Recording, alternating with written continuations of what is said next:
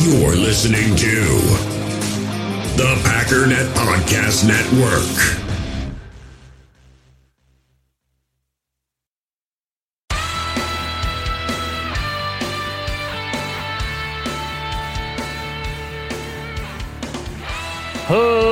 Ladies and gentlemen, welcome once again to the Packernet Podcast. I am your host and resident panelist, as always, Ryan Schlip. Check us out online, packernet.com. Find me on Twitter, pack_data. Well, the goal for today, I want to go through Brian Gutekunst's press conference, and then I want to get back to our defensive coordinator, Jeff Hafley. I think a lot of the big questions have kind of been answered. There was a lot of debate about where to look with me internally, especially. That's always the case with these guys because they have so much different experience. Where are they drawing from? What is the best picture of what they do? It sounds like to me, I guess we're just jumping into Hafley real quick. This isn't the main thing anyways, but just kind of where I'm at with it. It sounds like to me that, for example, OSU versus Boston College, like where do you put your eyes? Or, San Francisco or whatever.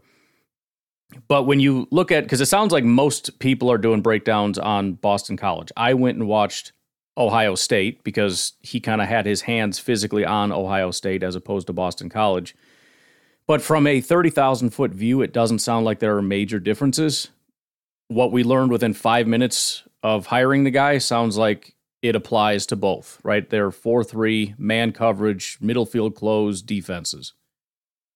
Now, specific nuances beyond that, I don't know. But the problem is specific nuances beyond that are likely to change anyways, based on going from college to the NFL and things that he's learned from and grown from over the years, things he's going to continue to learn and adapt from. I guarantee he's going to be talking to Saleh and Matt LaFleur and all these different guys trying to get as much information. And he has been. I mean, that was part of the thing we'd listened to in terms of, or I listened to anyways, in terms of his interviews. Oh, no, we played that on the podcast, but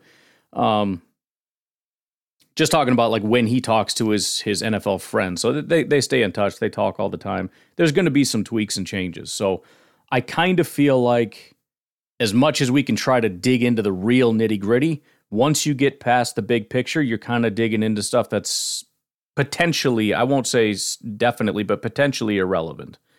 Because outside of the real bare bones structure, I don't know that we can 100% count on any of the other stuff to stay intact.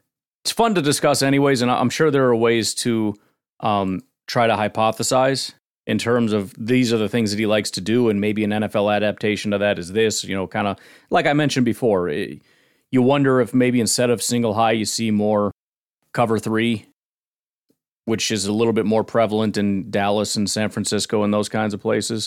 But they also employ a lot of zones, so there might be more zone. I don't know. I don't know if Hafley knows at this point. I honestly don't think he does. He has his core concepts and beliefs, and he's going to collaborate with Matt LaFleur, and they're going to figure some stuff out. But they're probably a long way off from that because Hafley right now is getting in the building. He's shaking hands. He's reaching out to players, talking to them. He's got to sit down with the current defensive staff, do interviews, call around to his buddies, which I want to start talking about today is potential hirings, because I do think there's going to be some turnover, and I suppose we should touch on that too, because I'm going to forget because it's not officially in my notes. But the two things that caused me to rant yesterday, number one, their quote-unquote friendship, and number two, the possibility of keeping the staff. Now, to be clear, I mentioned that the reports seemed stupid to begin with. But it turns out that was the reality. Talked a little bit yesterday about where the reports for the staff came from. It sounds like, and I don't know, but it sounds like a lot of the reports about them being really good friends was also mostly just acquaintance-based stuff. As it goes on more and more and more, I forget exactly, but you're starting to see more and more like reputable people, I guess, saying that those things were kind of exaggerated. But number one, it sounds like they're acquaintances the same way that Matt LaFleur is acquaintances with literally hundreds of coaches. But Tom Silverstein has been kind of going on a tirade today. A lot of people are mad at him because he was a little bit mean, but I'll leave that for other people to get upset about. He did actually clear up both of those things pretty resoundingly. So one of the things Tom Silverstein said, he says, for what it's worth, LaFleur and Hafley aren't close friends as some have reported. He knows Hafley through his brother, Robert Saleh, and Kyle Shanahan, all of whom worked with Hafley. They know each other, but weren't ever on the same staff or guys who spoke often. So official confirmation, they're not close. They barely know each other. They're casual acquaintances. They've talked a couple times. And then on the other side of it, here's what Tom Silverstein wrote in part in an article yesterday or whatever.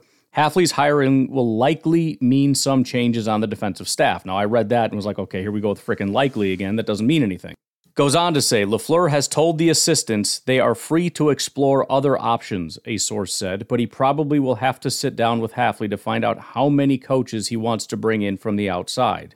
Then it says, when Barry was hired, LaFleur kept everyone on staff and didn't let Barry bring in people he knew and trusted. Now, I would love, again, I'm not doing it. I'm not going on my little tirade here. I would love to know why he did that. I don't understand it. I really don't. Leaving that aside, when LaFleur goes to the entire defensive coaching staff and says, hey, you guys are free to go look for other jobs if you want, like no big deal, I won't be mad or anything. That's sort of telling. So I don't know how much confirmation that is or isn't, but I don't think if your plan is once again to say, hey, Hafley, you can come in here, but you're not bringing anybody with you, why in the world would you go to your defensive coaching staff and say, hey, you guys are free to go look for other jobs? How about just so you know your jobs are safe and we're planning to bring all of you back? If you're not, if you're looking for opportunities elsewhere, though, please let me know. Something along those lines. You don't just open with, hey, if you want to go somewhere else, I'll write you a letter of recommendation for sure. For sure. But anyways, it sounds like, we got some big changes coming to the defense. That does not mean, never going to see anything Joe Barry's ever done ever. It does not mean zero zone. It doesn't mean they're never playing off. In fact, that Ohio State game I watched, it was right before halftime. It was against Michigan State, if you're interested in finding it. Call it a minute and a half left. I think it was 2nd and 4, maybe 2nd and 2, I don't know. And they're playing probably 5 yards behind the stick. Sure enough, they gave up a pass beyond the sticks. It's just a thing, man. I don't know. I don't understand it. I don't know why you do it. I'm sure Joe Barry can explain it. I'm sure every defensive coordinator can explain what the thought process is on that. I don't sure freaking know what it is, but I just need everybody to be prepared because what's going to happen is there's going to be really sky-high expectations. Never making mistakes, very aggressive, sacks all the time, picks all the time, just bump and run. They're toe-to-toe, which, by the way, he's already said, he likes to give them some cushion. Not 12-yard cushion that you're paranoid of, but they need a little bit of space to operate so they can read and react to what the guy's going to be doing. So they're not going to be toe-to-toe, freaking, eyelash to eyelash. I guess all I'm saying is I think there's a potential for this to be a very good thing, but I think there's also a potential for the expectations to go absolutely through the roof. Right? We're going to see... there's probably not going to be as many guys dropping into coverage because it's 4-3, and that's more of a 3-4 function. So you probably get your wish there. You look at, I remember looking at Daniil Hunter. He did it once in his career when he was a 4-3, and then they go to a 3-4, and all of a sudden he's got to do it more. But, I am... The only thing I can really think of is I remember when there was all the hype about possibly getting a Baltimore guy over the weekend, and I watched that Baltimore game, and I just remember watching it and just thinking, it's just a defense. You know what I mean? It's different in its philosophy. It has some more aggressive tendencies, and it does a little bit more of this, a little bit less of this. But it's freaking defense, and defense wins and defense loses, and defenses sometimes they bring blitzes that don't get home and they get picked apart, and there's no such thing as perfect. So I'm just putting this caveat out there now, 9 months early, or 6-7 months or early, whatever, because I know what's coming. And I think there's every reason to be excited so long as we don't set our expectations too high. Teams will get first downs. They will complete passes. They will be able to run the ball. They will score touchdowns. There will be games that we lose because the other team scored a lot of points. Because you know what? That happens to every single football team in the entire NFL every single year. With unbelievable rarity that something other than that happens. Maybe like the 85 Bears didn't give up any points in any games or something. I don't know. And then there was a couple teams that didn't lose in the regular season, and the Miami Dolphins team didn't lose in a season. So there's that, which would be great. But I'm just saying, assuming we understand rightly what's actually happening, that it's going to be proportionally all these things that you want are going to happen, then I think that there's room for happiness. All right, why don't we get into the press conference? It's a lot of sort of general things going on, hey, really proud of the team down the stretch. Jordan looked really good. When did you know he was the guy? Oh, I don't know. He's good at stuff. Good job, blah, blah, blah. But then we got to a question of Jordan Love's long-term deal this offseason, and here's what Brian Gutekunst had to say. Yeah, I think we'll go down that road. I think certainly I think that'll be important for our football team to have some stability there. Jordan and his representation, I think they're really good people, so we'll start working towards that, sometime this next couple months. So the answer basically is yes, he will be getting a contract. This is not obviously massive breaking news, but for any potential possible conspiracy theories that either now or in the future will arise about maybe they don't want to pay him, maybe they're going to trade him. He explicitly said they are going to try to get that done. Obviously, he can't say, yes, that's going to happen because he doesn't know. They haven't started those conversations yet, et cetera, et cetera.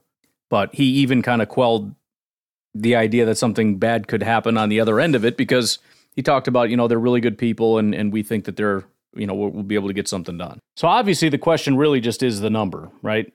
And I don't know what it is, but I don't think we're all going to be massively upset about it. I think generally when these contracts happen, I think very rarely do we sit back and go, holy crap, dude, that is a lot more than I thought. I don't know how we're going to pay for that.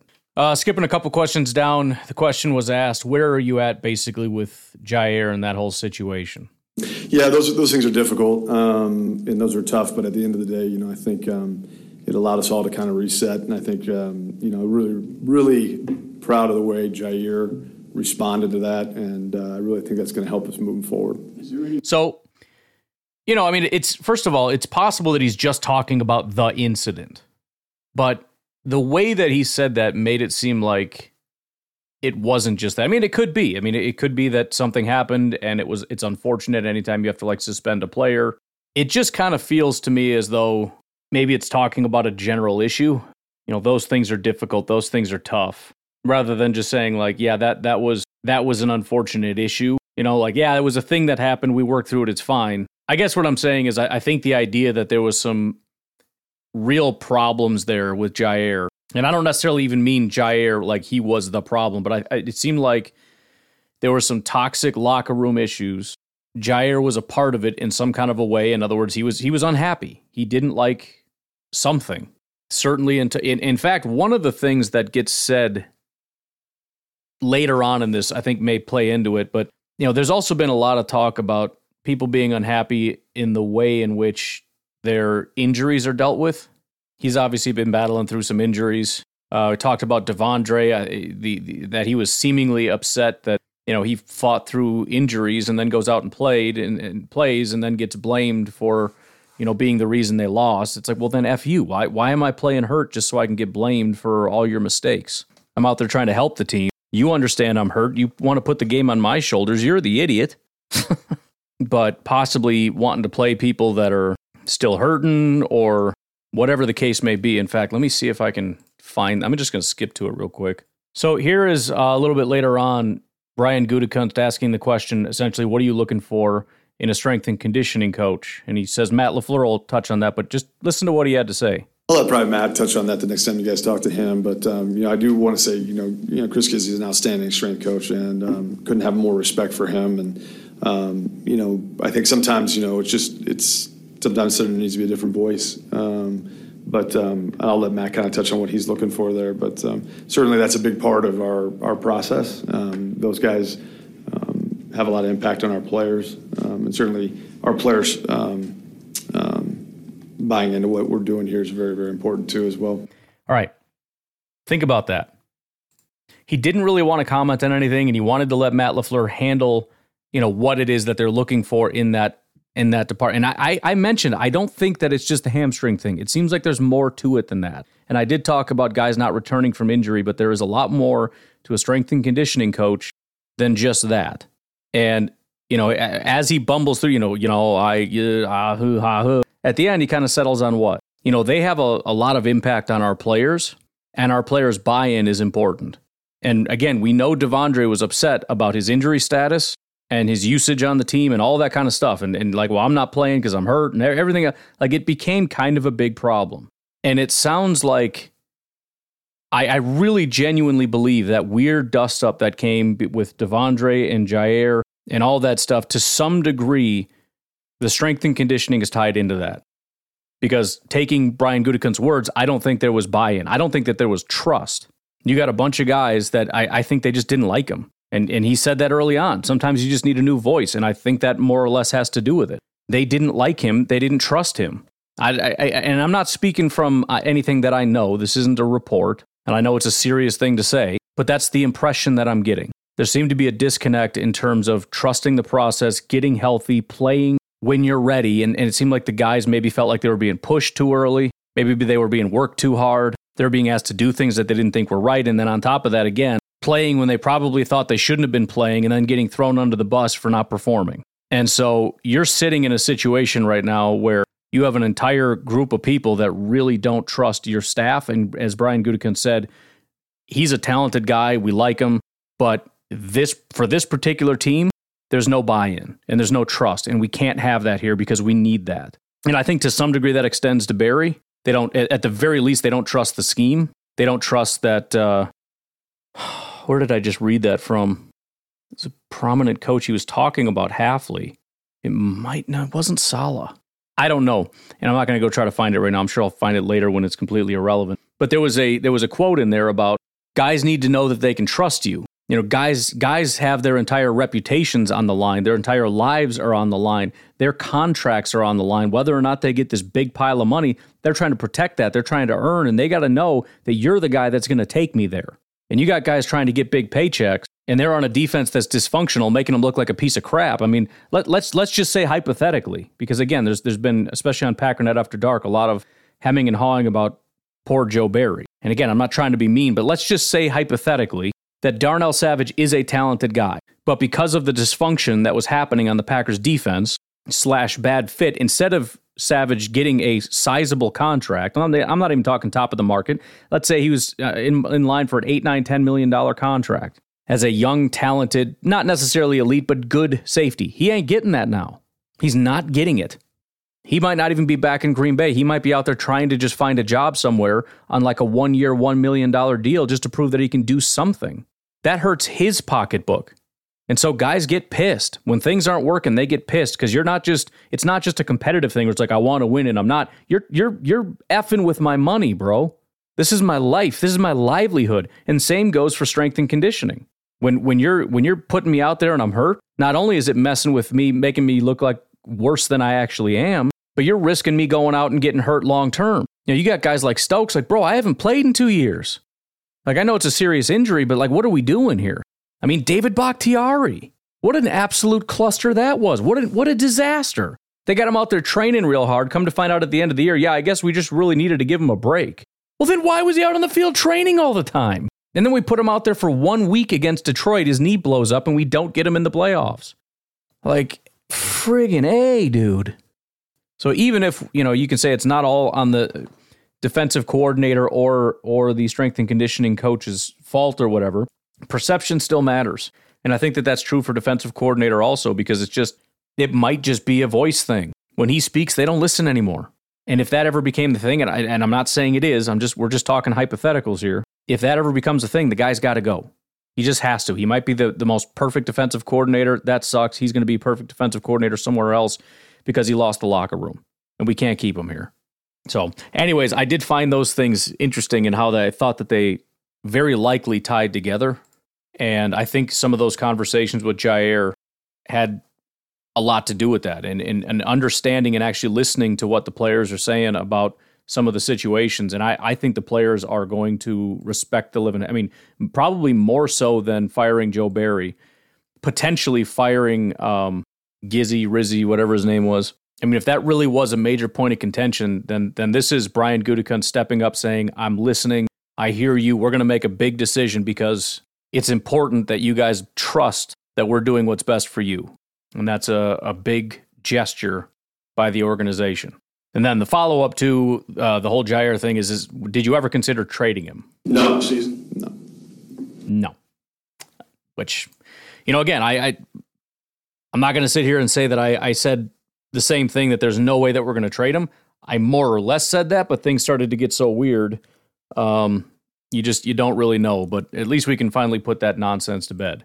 Because I know there is a corner of Packers Twitter that either wants or genuinely believes that every single player on this team is getting traded for one reason or another. We don't have the talent, we don't have the money, we don't have the patience. They don't want to be here. It's too cold. I don't know. Whatever. Next question was, did you ever consider bringing in any other kickers? And if not, why not? Yeah, I mean, we obviously work for last year. He's referring to kickers out all the time, but as we went through the course of the season, we were kind of committed to going through the ups and downs. A lot of young rookie kickers go through. Certainly, what he went through was not anything different than what a lot of guys do. I think as we got towards the end of the season and we were headed towards the playoffs and had an opportunity to be in the playoffs, certainly something that is there, if there was a veteran option out there that would have been really good, then we would maybe considered it, but there wasn't. He was the best option by far, and we're really excited about where he's going. So there you go. And again, this is what I've been saying about Anders Carlson, that they are excited about him. Well, how could you be excited? Because their focus is not how good was he going to be in 2023. They looked at his attributes and they said, this is what we think through development he can become. And they're sitting there looking at it going, yep, he's on his way. He's on his way. I mean, obviously we hope 2023 would have been a little better with some of those extra points especially. But we're jacked, man. We think he's going to be real good. And I think he means it when he says it. He could be wrong, but just the idea that he's about to be cut, you can just let that go. Now, again, I still expect there to be some kind of a competition. Do I think it to be a serious competition? No. I think they're going to bring in kickers because they want competition at every position. They're going to bring in kickers just like they're going to bring in guards and tackles and defensive ends and linebackers and all kinds of stuff. And a lot of the starting guys are going to end up winning those jobs, if not most or all. The exception maybe of a couple high draft rookies. And Anders will be back next year kicking. Next question, do you think Aaron Jones will be back next season? Yeah, absolutely. I think we'd love to have Aaron back. We're still kind of putting all those things together as far as how we're going to move forward. But, I mean, he was such a difference maker when he was out there this year. The way our offense was able to move, the way he changed a lot of the way we operated when he was in there and when he was healthy.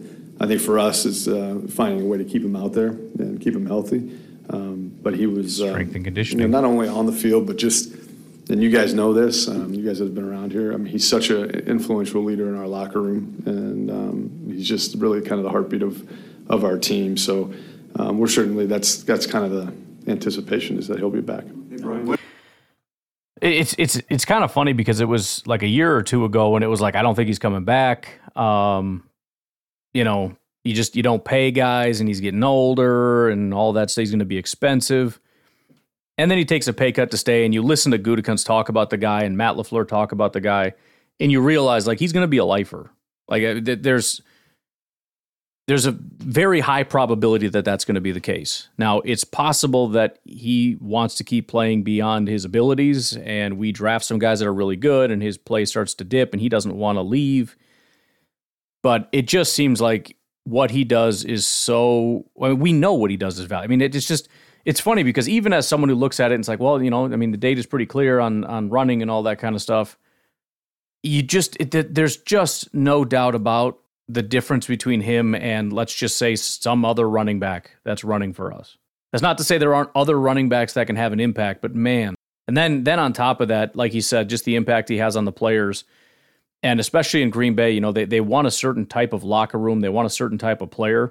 And you look at how guys play and you listen to, I forget who, I think it was Reed talking about how he plays for Aaron Jones and those kinds of, and he's a rookie. It's not like he's been here for 5 years and the admiration has grown. Like he's been here for a couple months. It's been less than a year. He's been in Green Bay with Aaron Jones and he has that level of respect for the guy.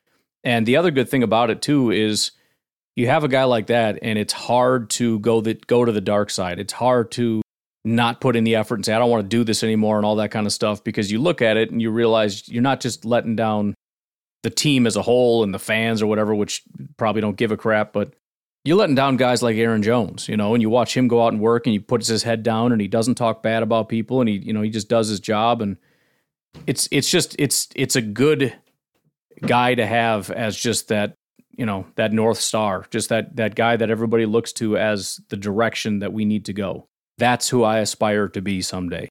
Talent, work ethic, attitude, leadership, just the way I interact with people, the way I interact with coaches, the way I interact with fans. And if you can set that precedent where everybody looks to a guy and you have a guy like Aaron Jones that can be that guy, you can't let him leave, man. If for no other reason from a culture standpoint, you can't let that guy leave. And then I think right after that is David Bakhtiari. What do you think are going to be some of the considerations they're going to have to make moving forward with David Bakhtiari? Yeah, again, we're still at the very beginning stages of looking at, how we're going to move forward with all that. Obviously, David's been through a really rough stretch with the injury stuff, and he's going through a very major surgery, trying to get back to be able to play. So we're monitoring that. I know he's working his tail off, and, we'll kind of, once we get down the road and see where he's at, health-wise, we'll kind of make those decisions. So he didn't say anything, but he kind of did, listen, we could just take him at his word and trust that that's he said exactly what he meant, and he meant exactly what he said. Obviously the thing that stands out is, did you ever plan on trading Jair? No, never. Do you plan on bringing Aaron Jones back? Yes. Do you plan on paying Jordan? Yes. Do you plan on bringing back David Bakhtiari? Well, I don't know. And then, his first official answer of, where his mind went is, look, he's been through some major stuff injury-wise, and, it's been pretty brutal. It's clear that he's pointing in a direction. However, if you were to 100% take him at his word and not try to read between the lines, that does leave the option open that they will monitor David Bakhtiari. He will come back and he will be healthy, and they will work something out to be able to bring him back. That's especially when you get into the cap stuff, it becomes real iffy.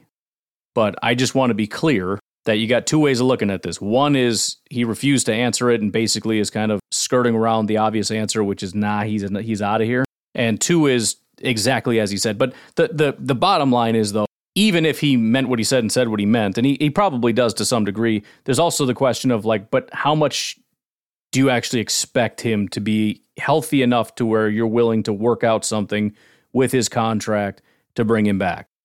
Oh, I don't know, 0.01%. It's low that he's going to bounce back from that injury, so that I believe that he can play not just for a little while, but for an entire season and everything else. And somehow we can medically determine that that's likely to happen. I don't know. Well, I'll tell you what, we are almost halfway through. We haven't taken a break yet. So why don't we go ahead and do that now? I'm trying to look and see if we have... Oh, yeah, we didn't get to any defensive coordinator questions, but we will take a break. We'll come back and go through the rest of these questions, and then we'll quickly switch back over to defensive coordinator right quick. We'll take a break. We'll be right back. We all have smartphones, and we all know they're pretty amazing, but they also can be amazingly distracting, especially when we're around other people. So US Cellular wants us to reset our relationship with our phones by putting down our phones for $5. That's right, a company that sells phones wants us to put down our phones. And to see what we find, learn more at uscellular.com/built for us. In the hobby, it's not easy being a fan of ripping packs or repacks. We get all hyped up thinking we're going to get some high-value Jordan Love card, but with zero transparency on available cards and hit rates, it's all just a shot in the dark. Until now. Introducing slab packs from arenaclub.com, the only repack that provides real value, a complete view on all possible cards, and clear hit rates for each one. Now when I buy slab packs on Arena Club, it finally feels like I know what I'm getting. And honestly, the best thing for me and my son is the fact that we're kind of novices into this. When I walk into a card shop with my son, and a card says it costs $40, kind of just taking his word for it that that's a good value. So I appreciate the transparency on grading, as well as just getting excited about seeing what you could potentially get. Right now, you can get 10% off your first purchase by going to arenaclub.com/packdaddy. Wow, that's crazy offer. 10% off a $400 slab pack. That's $40 right there. Anyways, that's arenaclub.com/packdaddy for 10% off your first purchase. Passion, drive, and patience. The formula for winning championships is also what keeps your ride or die alive. eBay Motors has everything you need to maintain your vehicle and level it up to peak performance. Superchargers, roof racks, exhaust kits, LED headlights, and more. Whether you're into speed, power, or style, eBay Motors has you covered. With over 122 million parts for your number one ride or die, you'll always find exactly what you're looking for. And with eBay Guaranteed Fit, your part is guaranteed to fit your ride every time or your money back. Because with eBay Motors, you're burning rubber, not cash. With the parts you need at the prices you want, it's easy to make your car the MVP and bring home huge wins. Keep your ride or die alive at ebaymotors.com. Eligible items only, exclusions apply. Ryan, you have a new defensive coordinator now. You've invested a ton of draft capital on that side of the ball. What is your vision for that defense and what it should look like in 2024? Yeah, and I thought this year there was moments that we were really good, but I think there's much more out there for us. I think I thought we played pretty consistent football in the front seven. I think the back end is where we probably weren't as consistent as we needed to be, and I'd like that to be shored up. Yeah, I would like that to be shored up too, Downard, and we'll see how that goes. But I don't know. We'll have to take a look at some of our options, Downard, that whether they should stay or go as coaches, or maybe just bringing in a DB guy that can kind of clean that stuff up, and maybe he can bring in somebody else to replace somebody that shall go nameless, Downard. But we got to figure that whole situation out. There'll probably be some moving pieces there going into next year. But it's kind of like it always is. You want a fast, physical, aggressive defense that plays sound. And again, I thought there were some really, really good moments, particularly late, where we were playing some very good football teams, and they played very well. But the consistency is what I always look for. How does the hiring there impact you as far as picking players in the draft? Do you have to maybe focus on different skill sets or positions to kind of fit what he wants? Not a ton. I think, this league's a 4-2-5 nickel league, and I think I'm certainly, as Jeff comes in, we're very excited about that. The conversations about kind of how, we're going to want to play, and we obviously through the interview process we had some of those. So, and that'll be a work in progress. But as far as how we go about our process and scouting and what we're looking for, probably won't change a ton. But those conversations will be had over the next few weeks. So, just to be clear, I want to roll into that second piece there. That isn't to say that there aren't going to be differences, because there are. And I still stand by what I said. I think he's going to go after some defensive pieces. Because the fact of the matter is there are going to be some things that are missing that he's going to need to be able to fully get to where he wants to be. And I shouldn't even say fully, but I guess baseline minimum, where certain guys that we need. And it's true, it's a 4-2-5 nickel league. In other words, if you look at a base 4-3 compared to a 3-4 and then tell them both to go into nickel, the defensive alignments largely look very similar. But there is still a base defense, and there are still different philosophies that they're going to be operating from, and different roles, essentially. Even though they look the same from an alignment standpoint, some of these guys are going to have different roles and responsibilities. And one of the things that Gutekunst talked about, I don't remember if we played it already, I'm guessing he would have just said it, but is the idea that they draft guys to be multiple, which that is one of the benefits, is if you make some major change, you can expect these guys to be able to handle it. Now, to varying degrees for sure, but it's not like, oh shoot, we got this safety who is mostly just like an inside the box guy, and we need him to play now, deep safety, and he's just not built for that. So now we're screwed or whatever. It's, it might not be his biggest strength, but we drafted him because he can do all that stuff. But they may be looking for some guys that are a little bit more specialized and maybe do some different things. And depending on the urgency of it, high urgency being, I can't do what I need to do without this type of player and you don't have him. And low urgency being, ideally, there's a guy that's more suited toward this. You've got like a hybrid guy that's kind of good at both.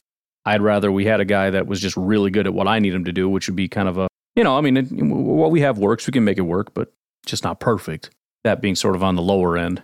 So just my interpretation of it, because I have a feeling a lot of people, oh no, he said he's not going to change anything, because no, he didn't say that. What he's doing is tamping down the idea that they're going to be throwing everything out and trading away all the players and doing some major overhauls, when of course that's not the case. But that doesn't mean that they aren't going to be trying to find a couple key pieces to help build out the identity of this particular defense, which I still think is what's going to happen.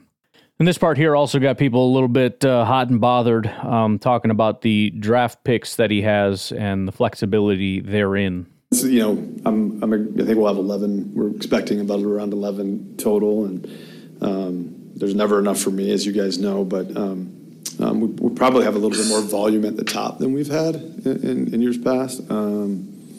So yeah, it gives us flexibility. It allows us, whether it's just staying and picking, trading, moving around, maybe trading those picks for other players outside, veteran players. Who knows? It just gives us a little bit more flexibility. So that got everybody freaked out. Like, oh my goodness, he said they might trade the pick. Come on. Come on. Are we that desperate? First of all, he's very obviously, just listening to that, just listing all the different things that you can do, right? As though that was never, that's an option every year. It's always an option. And don't give me that, oh no, it's not, they never do that. That doesn't mean it's not an option. It was an option then, it's an option now. It's not an option they exercise very often, which is a good thing, by the way. And it's still not an option that's very likely to be exercised, but it is an option, and he's just listing all the options. That is the biggest non-story from this press conference, is that he said that they could potentially use those picks in a trade to go get a veteran. Bro, he's literally just listing all the different things you can do with picks. That's what he was doing. We and I'm guilty of this too. I think a lot of times we need to stop and think to ourselves, would he even know the answer to that? First of all, would he hint that to you, even accidentally? And if so, do you think he knows that? Do you think he's got some kind of a target? Ooh, we're going to package those and go get that guy. He doesn't know what he's doing yet. So why would he lay some kind of a big giant hint down, this big wink, wink, nod, nod? We're going to go get this guy. He doesn't know. He doesn't even know who's going to be available yet. Most of the free agents are going to get re-signed. And they don't know about what's going on in the draft and who they might want. I'm sure they're going to want to look at that and how they want to utilize their picks and maybe wanting to move up and get these guys and those. There's so many different things that he has no idea if they're going to use it to trade for a person. Come on, guys. Next question is regarding safety and his thoughts on the draft class and what he wants to do with the position. Initially pretty solid at safety, as far as the draft class goes, and then the free agency class as well.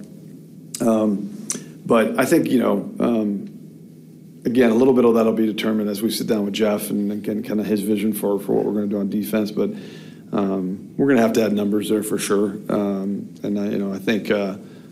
I think more and more in the National Football League, those positions, and along with the nickel position, are becoming interchangeable positions. You ask a lot of those guys. And I also think you need to have depth because there's just, again, defensive backs get injured and you have to be able to adjust and be able to keep playing high-level football no matter who's in there. So certainly that has our attention. So, the big answer here, and this is what will be applied to everything, is we got to sit down and talk to Jeff and figure out how the defense works and what we have and what we don't have, kind of going through all the pieces. He's got to sit down and watch the film and the tape and kind of talk to the personnel guys and the coaches and kind of get up to speed on what they can and can't do and work all that kind of stuff out. But either way, he still answered the question by saying we got to get some numbers there, which I think is fair because, we had a lot of numbers at safety. I remember when we were doing the initial 53s, it's man, there's almost too many safeties. But then there's a difference between quantity and quality, and I think that when he's saying we got to get some numbers, well, I guess I shouldn't say that. That's not true. The bottom line is they're going to be filling that out, and I have to assume that at least some of that is coming from early to mid picks, not just a flurry of late-round undrafted guys again. Now, that doesn't necessarily mean everybody's out and they're not bringing Savage back and all that. I don't know. And again, Gutekunst doesn't know yet. I'm sure they have some initial thoughts on what they'd like to do. But, I think it was Darnell Savage posted on social media the praying hands emoji, which of course they do that stuff and it never means anything. But for the sake of having fun with conspiracy theories, he did that probably shortly after the defensive coordinator called him, right? And he's not going to call him up and say, hey, just so you know, you're not coming back. You suck. Goodbye. Just saying, maybe he had some nice words to say. You know what I'm saying? Big fan of yours. I like your work. I don't know. I'm making stuff up. But, I mean, he ended it with saying something to the effect of, it certainly got our attention or whatever. In other words, they're definite. They have to do something. They're not entirely sure what that is yet and who stays and who goes. But either way, we have to either get numbers or something. But seems like a decent draft class and a decent free agent class. And we know something has to be done there. We just don't know if it's maybe a minor thing or a major thing. But I think it's something that we know is going to be dealt with in some kind of a way. Next question pertains to the salary cap. Question that a lot of people are concerned about is, are you going to start cleaning this cap up now? In other words, stop kicking the can down the road quite so much. Here is what he had to say. I would think so. With deferrals and yeah, I mean, nobody likes to do that, particularly Russ. But at the same time, I think that's part of professional football right now. And that's if we're going to compete and put out the best team we can year in and year out, there's always going to be a little bit of that from a cap management standpoint.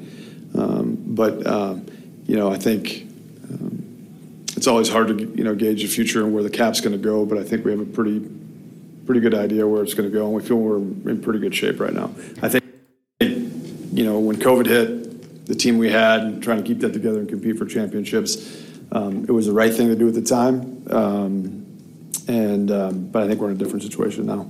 So a couple things, because I had to kind of sit and think about it for a while. Like, I don't understand what that means. So first of all, there's the COVID situation, which obviously hurt everybody. But some teams were in a position where they were able to handle that maybe a little bit differently. You could possibly just start gutting players or whatever. But I think most teams recognized we got to put some stuff on the credit card and wait for this thing to rebound, and we'll come out of it eventually. And, what Gutekunst is essentially saying is, for us, being a team that was competing, gutting the entire team in the last couple of years of Aaron Rodgers, tenure in Green Bay was really not an option. So they had to do that. But I was really trying to sit and think, like, I don't understand what you mean. That's the way the NFL operates. So if you want to compete, you gotta do it. Like, what? Why? Why can't you just have a clean salary cap? And then it kind of made sense after a second or two. When you realize, think about this, the salary cap as, everybody gets to build a team, and I'm going to give you $100, I'm going to give you a credit card. And we're going into this with like some, Dave Ramsey, we don't use debt kind of a philosophy. Well, if the goal is to build a team or build a house or build a whatever with $100 and everybody else is using credit cards, you're never going to build the nicest house because they're just using more money. And you can say, well, that's not true, because eventually, next year when we build a house, they're going to get $100, but they also have debt, so they're going to be paying that down. So I actually have more money.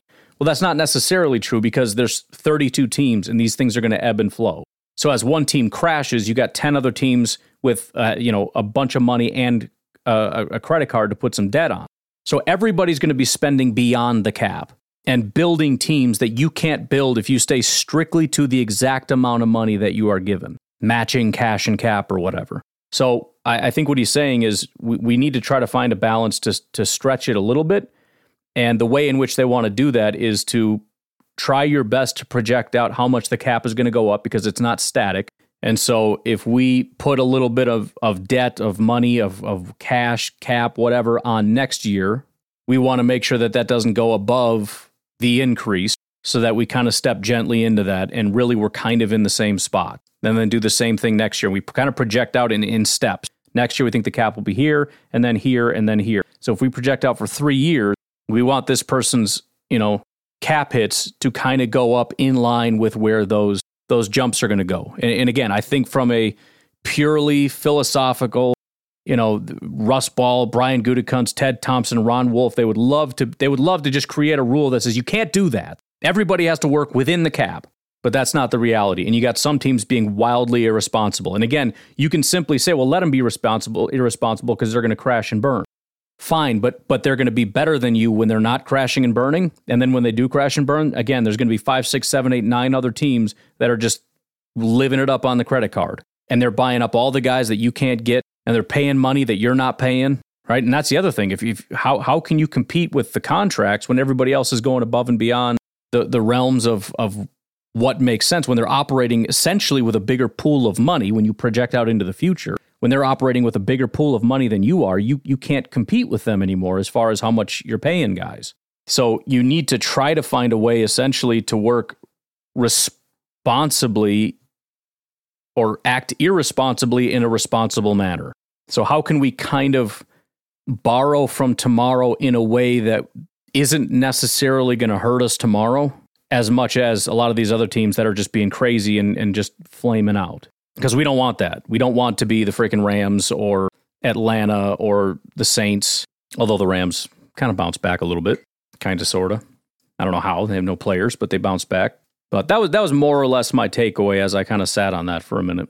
And like everything, when we get into, when everything becomes a purity test, when everything becomes all or nothing, like all man or all zone, 4-3, 3-4, or whether it's, we need to be using motion all the time or anything like that. I think the same thing applies with the salary cap. Acting as though you should never spend a single dollar outside of what the salary cap is not, it's I think in a very simplistic way, it makes a lot of sense. But I think if you really look across the NFL at what's happening, you realize that you can try it. I don't think you can compete. And so you have to adapt.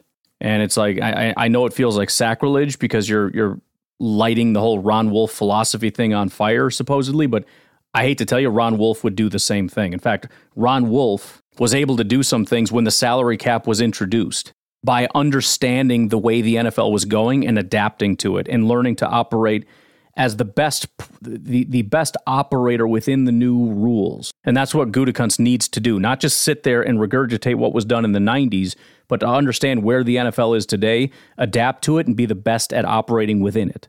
Same thing goes for GMs and owners as it does for coaches and everything else. But anyways, I didn't find anything else massively interesting. Is the Super Bowl the goal? Yes. Freaking yeah. But I'll tell you what, why don't we do this? I had two things that I wanted to do. We don't have time for two things. Why don't I just tell you who our new defensive coaches are going to be? How's that sound?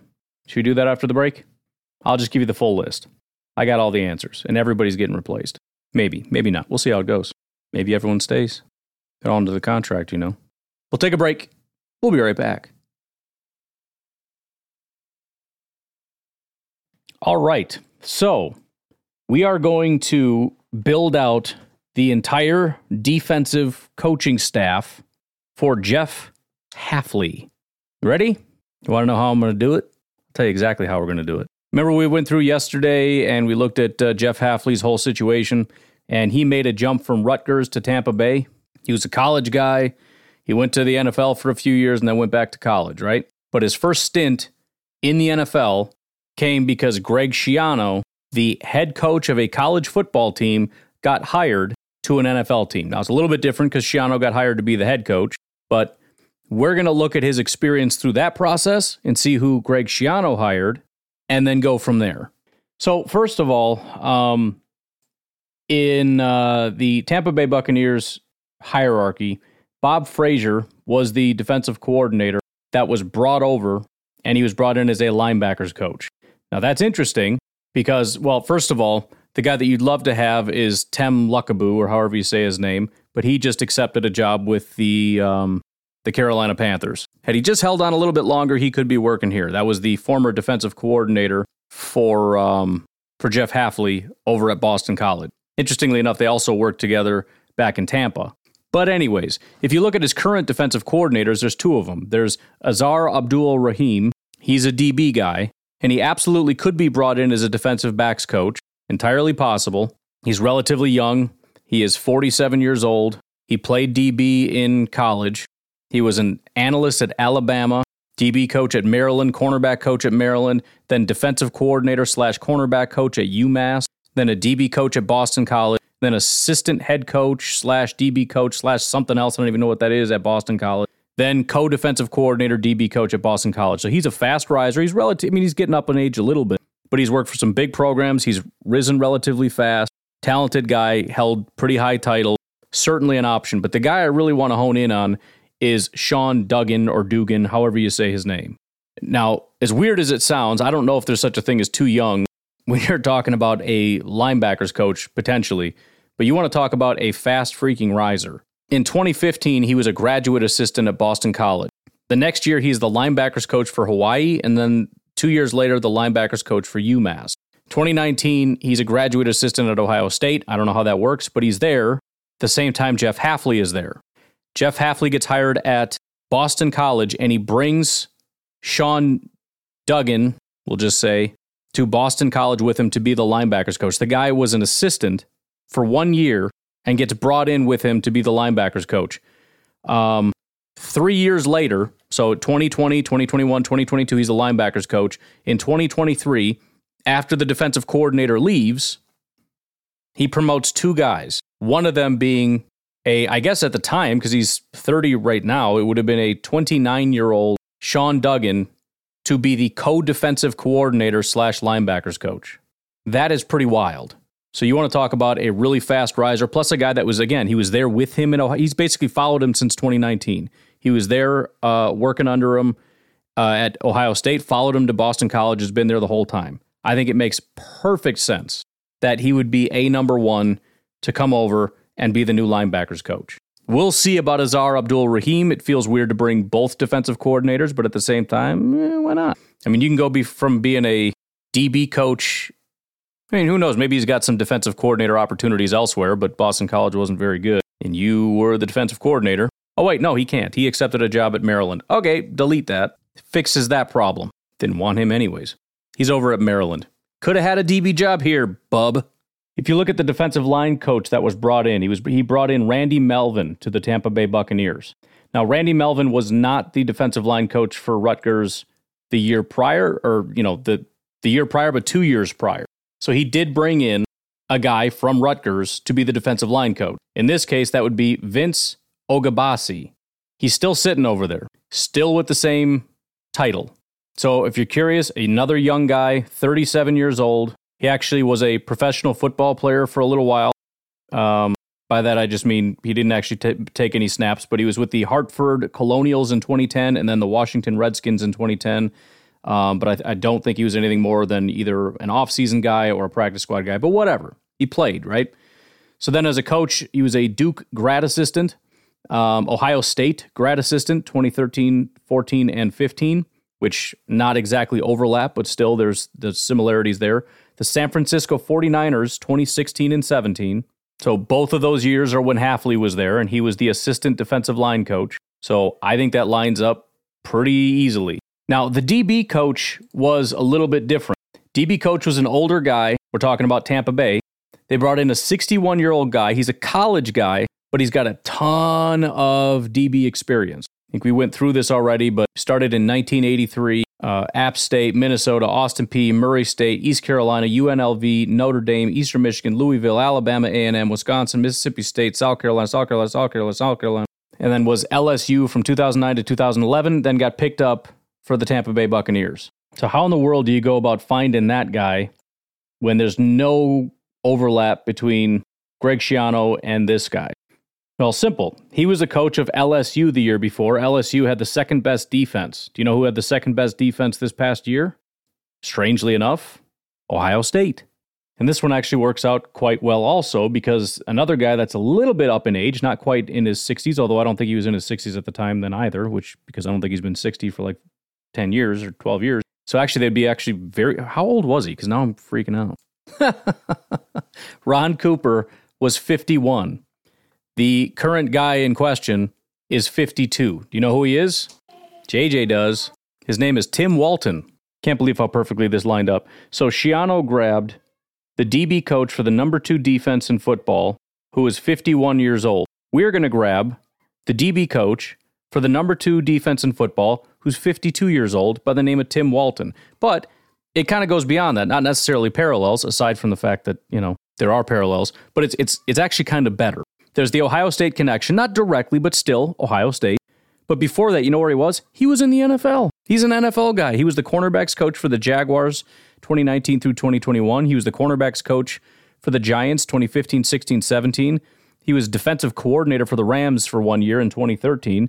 So he's an aged, experienced guy, Lions 2009 through 2012. And before that, he was in college for a long time. So I'm sticking that one right there. Now, digging much deeper than this, I don't know that I can necessarily do that. Obviously, there's probably going to be, you had Jeff Hafley, for example, as the assistant defensive backs coach, but trying to dig that deep, first of all, I don't think it's all that interesting. finding the next Tem Lukabu, who's the defensive assistant, or Brian Cox, the defensive assistant. Actually, he may have been the assistant D-line coach. There's some dispute here. It's not interesting, and it's hard to find these guys on the staffs of college teams and whatnot. But there you go. Defensive coordinator Jeff Hafley. The defensive line coach is Vince Ogabasi. Linebackers coach is Sean Duggan. And our secondary / DB coach is Tim Walton. Now, how exactly the coaches will break down, I don't know. I don't know if they're going to have if defensive line is like the interior and exterior guys. Do you usually have like a pass rush specialist? I don't know. Maybe you got a cornerback coach or something. I don't know. Who cares? But there you go, and you're welcome. Either way, I'm pretty excited to learn about some of the guys that will be brought in. I do think that there's going to be some guys from Boston College that will probably come over, and maybe from some other stops. Remember, he's got connections with Saleh and some of those guys, and if he's going to try to bring sort of that style of defense, it might be beneficial actually to kind of go in that direction rather than reaching back into college, reach in the direction you're going. I'm not saying that's the case, but if you want to try to get caught up to speed, kind of similar to what we saw with Christian Parker and Vance Joseph, where it's like, okay, here's what I do. Here's what, you guys do. Let's try to blend these. If we're going to try to get caught up to speed on some NFL stuff, you probably want some NFL guys. So watch for the Jets and the 49ers and those types of places to see if they might reach in that direction. And of course, Matt LaFleur has similar connections, so they can reach out. But I'm going to get out of here. You guys have a good rest of your day. I will talk to you tomorrow. Have a good one. Bye-bye.